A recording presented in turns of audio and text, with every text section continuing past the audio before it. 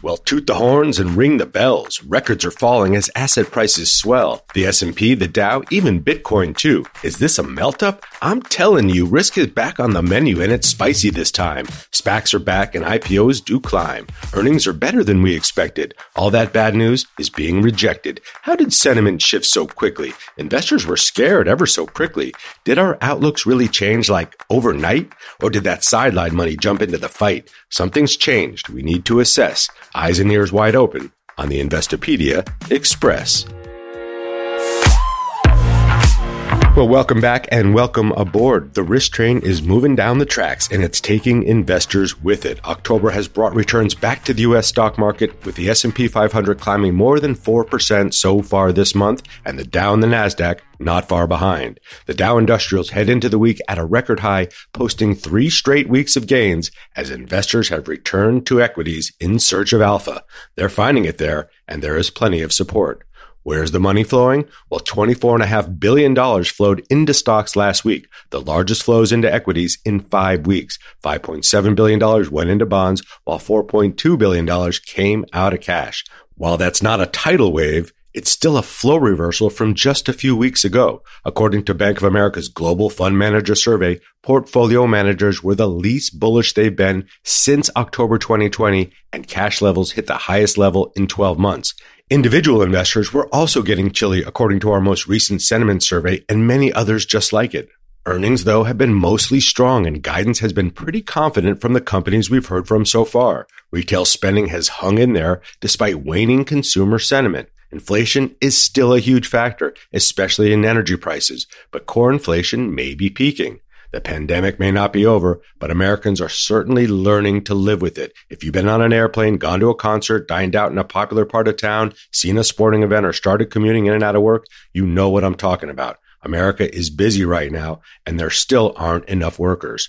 But the bulls are back in town, at least for now, and they usually start roaming around this time of year. The last few days of October and the first few days of November are historically some of the most bullish periods of the year for equities.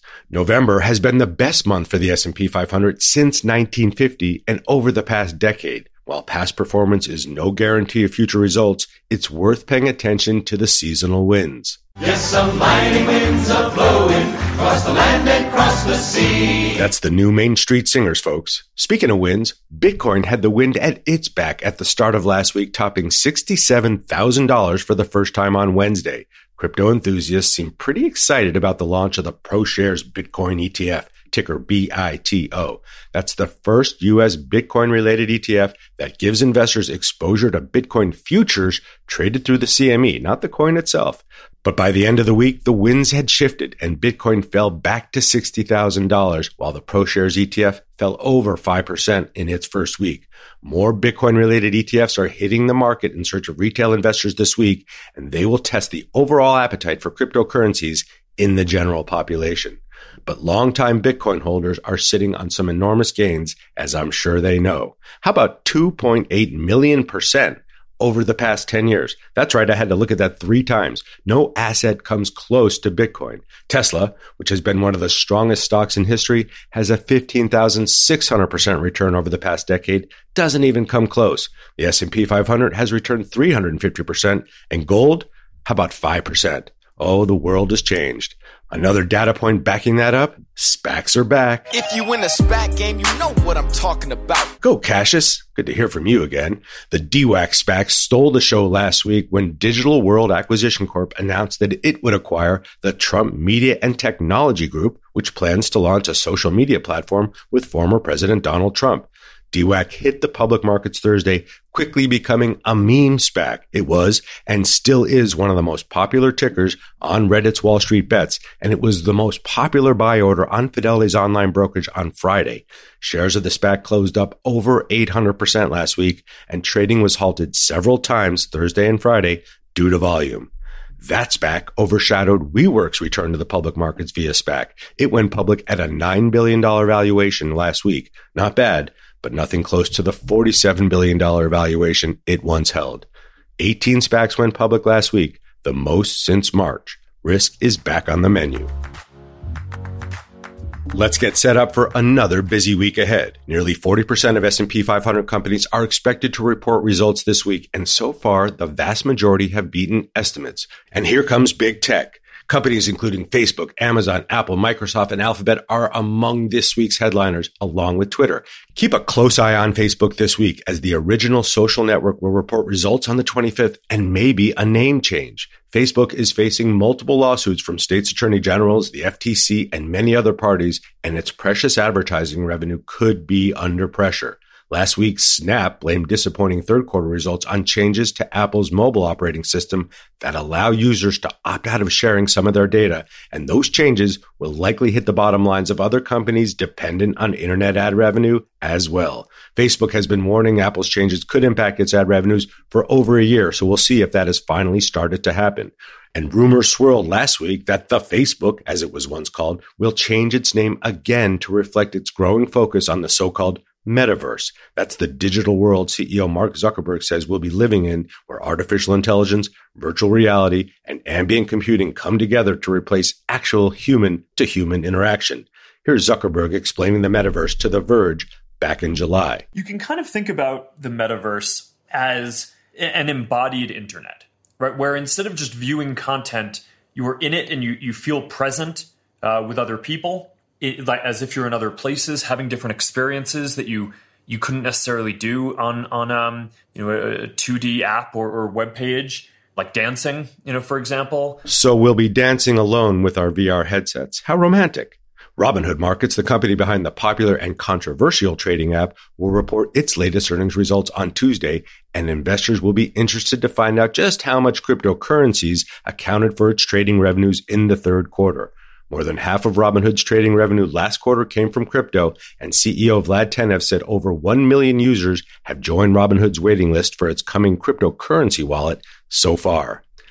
Apple reports earnings on October 28th, and the iPhone maker has already warned that iPhone 13 sales will be less than forecast due to the global chip shortage. That news has already been digested, so any updates or upside to that forecast could be pivotal for shares of Apple and the entire stock market. Shares of Apple are up 12% so far this year, underperforming the broader market. On the economic front this week, we'll get consumer confidence numbers for October on Tuesday, and they'll likely tell us that consumers aren't so confident given inflationary pressures on just about everything we buy. On Friday, we'll get reports on personal income and spending, as well as prices, which should all confirm that thesis. Inflation is sticking around like an old relative who came for the holidays and doesn't want to leave. This week is also being called a make or break week for climate change. COP26, the annual climate change summit hosted by the United Nations, begins next Sunday in Glasgow, Scotland. Representatives from world governments are convening to work out new targets for cutting carbon emissions. The goal, preventing the average global temperature from rising more than 1.5 degrees Celsius compared to levels from before the Industrial Revolution. China, Russia, Australia, and India have yet to submit new pledges for curbing their pollution or emissions. The S&P 500 energy sector has rebounded 54% this year, outpacing the 21% rise for the S&P 500. It's the best performing sub-index in the S&P 500, but only accounts for about 2% of its weight. A wise MC once said that men lie, women lie, numbers don't. In investing, there are more than enough numbers to take into account no matter how you slice the market, but putting the right data together sets together to generate the right signals at the right time, that's where the magic comes in. One of the wizards of using multi-factor models to determine market signals is Keith McCullough, the co-founder and CEO of Hedgeye Risk Management. Hedgeye is an investment research firm that creates hedge fund quality research for everyday investors. And if you follow financial media, you know that Keith has a large presence there, a big fan base, and he is not afraid to throw some body checks on the ice. We're delighted to have him come skate with us for a few minutes on the Express. Welcome, Keith. Thanks, man. That's very kind. Very kind of you. And to see the good in a hockey player, I appreciate that. That's not everybody sees that this day and age. It's the beautiful game up north. We know that. I've known you, Keith, for a very long time, long enough to remember when you started Hedgeye back in 2008 in the flames of the financial crisis. Why did you start it? And briefly, how has it evolved in the past 13 years or so? Like a lot of things, and I guess some people see that in me, I started because I was pissed off. One, I'd just gotten fired. So I was pissed off about that. Two, I'd gotten fired for short-term reasons, which, have to do with a hedge fund's performance. And three, what I wanted to do is prove that there was a better way. So I was big on process. That's how I built my career. It's always process all the time. And that process is constantly evolving and changing. But what I wanted to prove that I could show the world the best top-down macro to bottom-up micro, right down to stock picking, long and short, research process in Wall Street. And I wanted to show that not inside of a place where I just show my return at a hedge fund, but that's why I called it Hedgeye. I wanted to open it up, make it transparent, accountable, trustworthy, show the world exactly what it is that we do, how we execute on the process, and democratize it too, so that not just accredited investors could see it. Then, so far, so good. Yeah, you have a full media platform at Hedgeye TV, the webinars, the investing summits, the podcasts, the newsletters, you name it, you have it. You were very early to the game for folks who do kind of what you do to create your own content, create your own network, so to speak. What made you want to do that, and how do you sort of integrate that with your business? That, Caleb, was really done incrementally. It's pretty much everything that I've always done. I never really had the vision, certainly from the beginning, that Hedgeye was going to become, from a multimedia perspective, what it's become today. I didn't even know what Twitter was when I started Hedgeye. Let's just start with that, or YouTube, for that matter, was recent. So everything has really been done incrementally and gone towards like what the people need. Like what the feedback that I get on Twitter, as you know, can be love or hate. But what I love about it is that both really shows you an opportunity to build a better way. Again, better process, better way. So I keep, kind of coming back to that. And I'm really fortunate that technology has really aided and abetted my evolution and growth, because without a lot of these communication platforms, I would not be able to make this gigantic exercise in transparency come to life. That is what it's all about. And you are out there sharing the knowledge all the time. We're birds of a feather in that way. You have a fascinating way of approaching the market through very, very deliberate factors: price, volume, and volatility. We know price never lies, but how do you mix in volume and volatility to generate your signals? I think a lot of people look at just price. Let's be clear. And to a degree, a machine, or the aggregate of the market, does too. Like, people chase 1 month price momentum. The machine, as I affectionately call it, chases 1 month price momentum. But 1 month price momentum, or a 50-day moving average of 1 month, again, these are one factor models. That's just price. So what I learned over the years, and this is really fractal teachings of Benoit Mandelbrot, it's the volume relationship and the volatility of the price. So again, when you put those three factors together, you get a much better leading indicator of what the market's telling you. Because otherwise, if you're just looking at the price and not the volume, so let's use a basic example. If the price is going up on decelerating volume and it doesn't change what I call my trend signal of the price, well, then it just logically, or could be either Brownian motion, i.e. nothingness, or a head fake. If the price is going up, volume's going up, and volatility is breaking down in a new way, well, somebody knows something there. And I don't need to know what their inside information is or what they think they know, but there's a much richer signal in that. So, I spent a lot of time talking about my signal. My signal front runs basically everything that I do. I'm subscribed to the very basic and humble realization that the market always knows before I know, and always will. So that's core to, and really is the front runner of our entire process. It front runs the quads, if you want to talk about that, but it's definitely the signal that is the most proprietary thing that we've built in terms of leading indicators. I definitely want to get into the quads, because that is so much of the sauce there. You also have this more quantitative way of trying to get out in front of policymakers and what's happening out there on the macro through what you call GIP, Hedgeye's Growth Inflation Policy Model. What is that? And what is it telling you today in this really hot inflationary environment? So just to go back to the two big things that we built, and it's putting it all together. It's the recipe of the signal and the quads. The quads are also called the GIP model. So what are the quads? There's growth. It's a 2x2 model. There's growth and there's inflation. And what we're trying to do is get the rates of change on a trending or on a cycle basis. We call it the full investing cycle of those two things. We're trying to get it right. So you end up with 4 economic outcomes. You have quad 1, quad 2, quad 3, and quad 4, or we call them Goldilocks, for example, which is quad 1, or we call it reflation in quad 2. Deflation is quad 4. Stagflation is quad 3. So you have a very specific and quantitatively driven way to talk about the economy, as opposed to the pablum that I hear out there. Like, there are narratives for everything. You started with it. Like, I go with the numbers, and then my narrative's born out of the numbers. A lot of people do what I call macro tourism. They start with what the world should be or what they think politically, and there's a narrative on the way that things should be according to them, or to help them or get them compensated. That is absolutely not the way to do it. I loathe that. I compete with that. And again, so when you smack them together, it's a gigantic exercise in front running. My signal is front running the GIP model and or the quads. If I can get the right economic outcome right, inflation you mentioned, inflation, our model signaled first, and then the quads followed. The GIP growth and inflation started to accelerate coming out of June of 2020 to get long inflation. So getting long commodities is an asset class. We've been bullish on inflation, hashtag inflation accelerating. It's just a rate of change. Again, it's rate of change. Anybody who's taken calculus knows what that is. So if you're in the 11th grade or higher, or if you've got, it's not that complicated. It's like, to your point, how you put it together. And the way that we've stayed with inflation accelerating is just staying with the data. What I thought the data could do, it actually didn't do. It just kept doing what it was doing. So I just kept saying that inflation is going to continue to surprise to the upside because we built a variety of predictive tracking algorithms that continue to measure and map everything from the price of coffee to cheese to obviously oil, gas, et cetera. And we have real-time rent trackers for rentals, rental inflation in America, home price inflation, all these different things.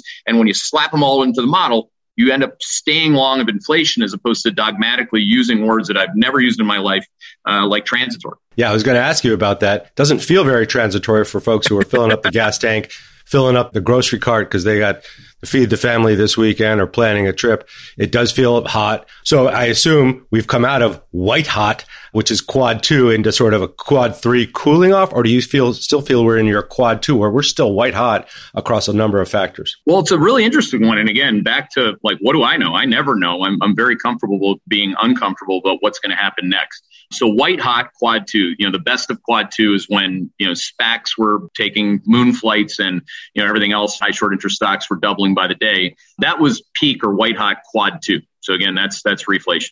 Then what happened, Caleb, is in the third quarter, we called it quad 3 in Q3, which is a stagflation. So you had slower real economic growth. GDP went from 12 basically to 5. I'm rounding off the numbers. Our GDP nowcast is at 5.33. If anybody cares, they should care, because getting those numbers right before the market does, or the broad consensus of economists, is quite valuable. So you had a slowdown. The main reason for that was that you were coming off like this epic peak from post-pandemic comparisons or base effects. I don't want to geek out on that, but everyone knew we were going to slow. Not everyone knew, including me, that we would slow as fast because we had the Delta variant. So the Delta variant slowed pretty much every number in our model to cycle like quad 3 cycle lows in August. Then those numbers started to one by one, Caleb, started to change in the back half of September.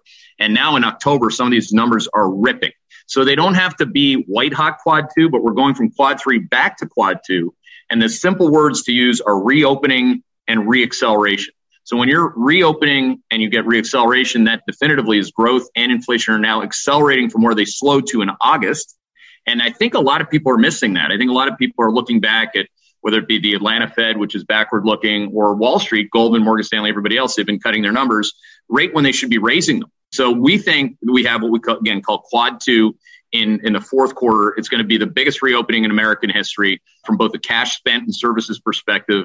I'm quite excited about it, if you can't tell. And I generally don't get I'm not Mr. Permabull. So this is kind of an interesting one for me. It's an interesting time, too, because the first few weeks of October, we had that kind of rally back, and you see a lot of the money flow, a lot of the momentum back in across almost all sectors. We just surveyed our readers, who are all individual investors, a lot of DIY investors out there. They got scared, real scared in September and the first couple of weeks of October for obvious reasons: choppiness, volatility, uncertainty, Delta variant, you name it. Walls of worry, one after the other, that can distract from your sort of putting it into these quads, putting it into the framework of what are the numbers telling us, not what is the fear or what are we hearing in the ethos or across financial media, but what are the numbers actually telling us? It's so valuable to be able to see through that, which is why you're out there talking about it all the time. Craziest thing is when that's happening. And it's very hard for us as human beings, particularly somebody who doesn't have this kind of a process, because, humans are, their amygdala gets triggered, their fear centers, they go crazy, at precisely the wrong time. So if you look at September the 20th, when the VIX went to 28,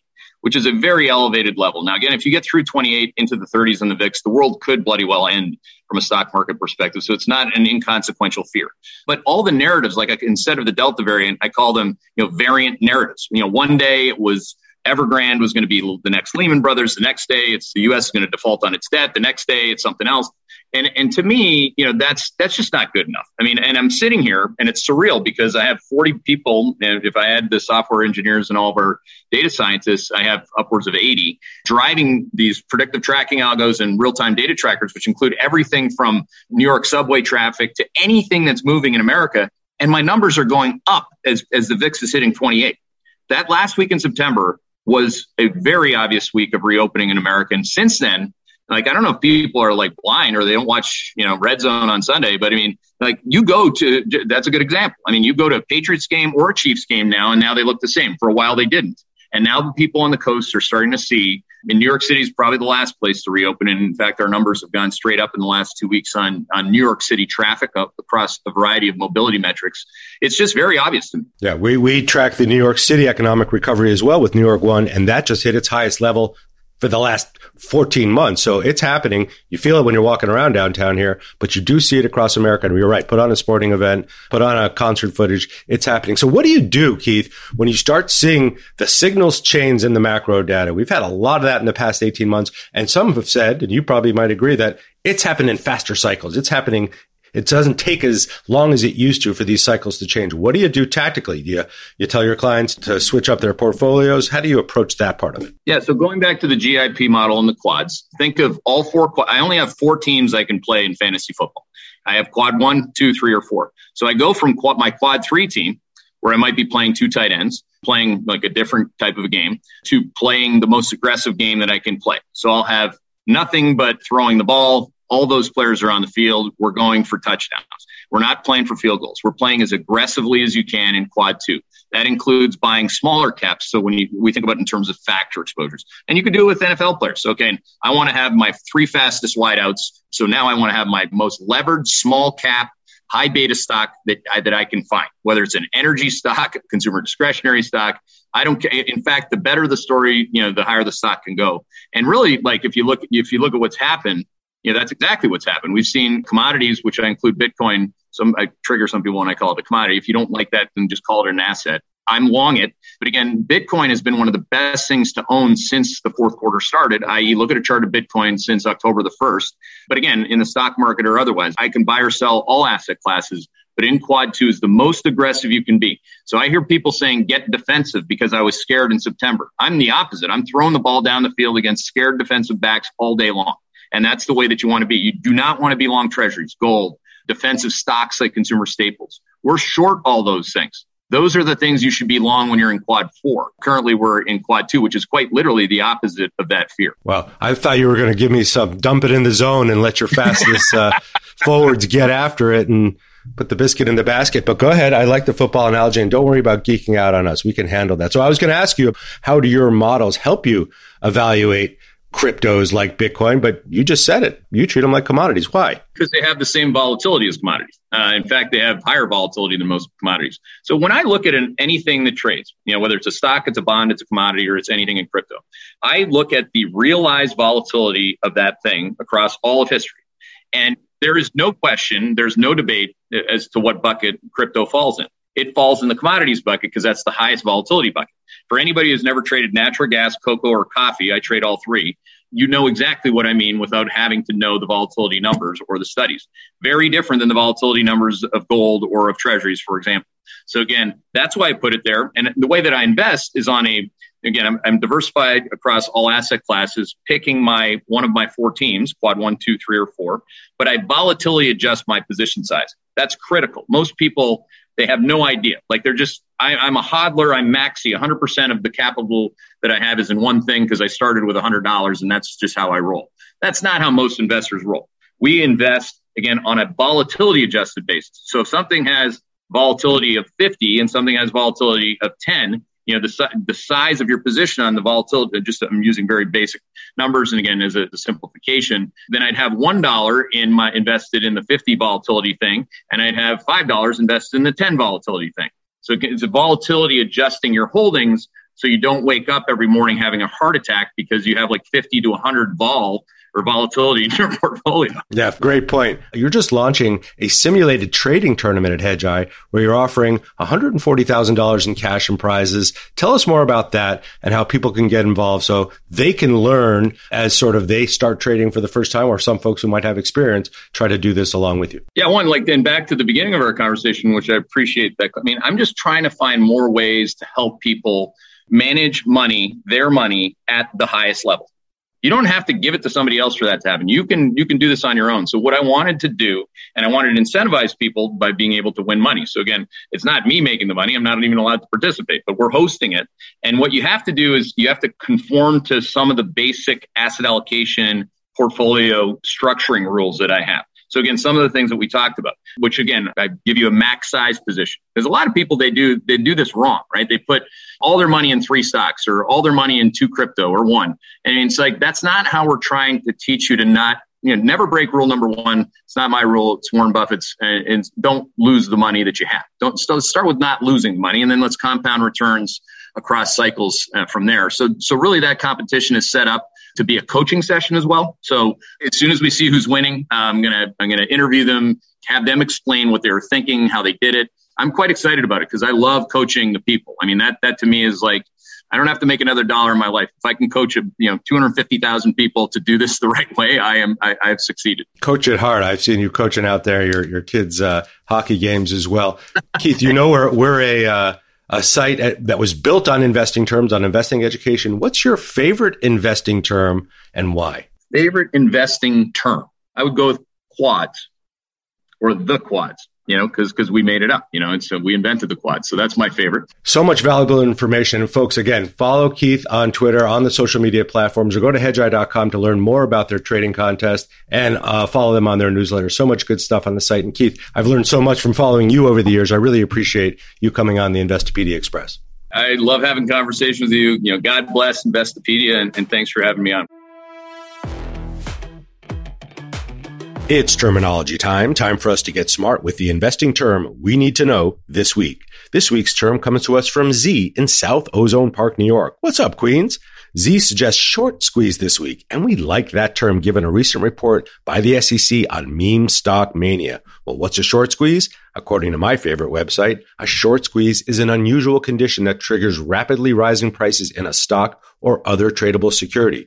For a short squeeze to occur, the security must have an unusual degree of short sellers holding positions in it. The short squeeze begins when the price jumps higher unexpectedly. The condition plays out as a significant measure of the short sellers coincidentally decide to cut losses and exit their position. They got squeezed, and the losses can be significant depending on how large their short position was. Well, the Securities and Exchange Commission spent the last 8 months analyzing the meme stock madness around stocks like AMC and GameStop from earlier this year to determine if there was any foul play. The agency submitted a lengthy report on the matter entitled The Staff Report on Equity and Options Market Structure Conditions in Early 2021. I read it so you don't have to, and the cliff notes are pretty short. The SEC didn't turn up anything useful, but it wants more reporting on short sales to better track these dynamics. Short interest on U.S. stocks has come down quite a bit since last spring, but there are still a bunch of stocks that have the shorts. Here are the 5 most shorted stocks by share of float in October. Big 5 Sporting Goods, Workhorse Group, Blink Charging, Root Inc., and Beam Global. Smart suggestion, Z. We'll be sending you a pair of the handsome Investopedia socks for your next stroll down Rockaway Beach. Well, we're going to beam ourselves back to 1929 on the way out today, October 24th, 1929 to be more specific, which is also known as Black Thursday around Wall Street. On October 24th, 1929, the stock market opened 11% lower than the previous day's close, and panic selling ensued throughout a heavy day of trading. Black Thursday is considered the first day of the great stock market crash of 1929, which continued until October 29th. It was a rough week on the corner of Pine and Wall Streets. Here's Vera Pelletier, a New Yorker who was only 7 years old at the time, remembering how she and her family heard about the stock market crash on Black Thursday. This comes from the BBC's 2018 documentary on the 1929 crash. 1929, when the stock market crashed, I was a very young lady, just 7 years old. However, I do remember bits and pieces of that day very clearly in my memory. We didn't have many means of communication. And when something extraordinary happened, the papers would put out an extra, that's what it was called, an extra for 2 cents. And the little boys in their little pea caps would come running through the streets screaming, "Extra, extra, read all about it." And invariably somebody in the house would go down and buy a daily for 2 cents, and then we would know what happened. And that's how we found out about the crash. Imagine that, not knowing the news until you bought the extra edition of the evening paper for 2 cents. Compare that to the metaverse whenever we get there. I'd rather stay here with you on this train. Keep it steady and keep it smart this week, and we'll talk with you again a little further on down the line.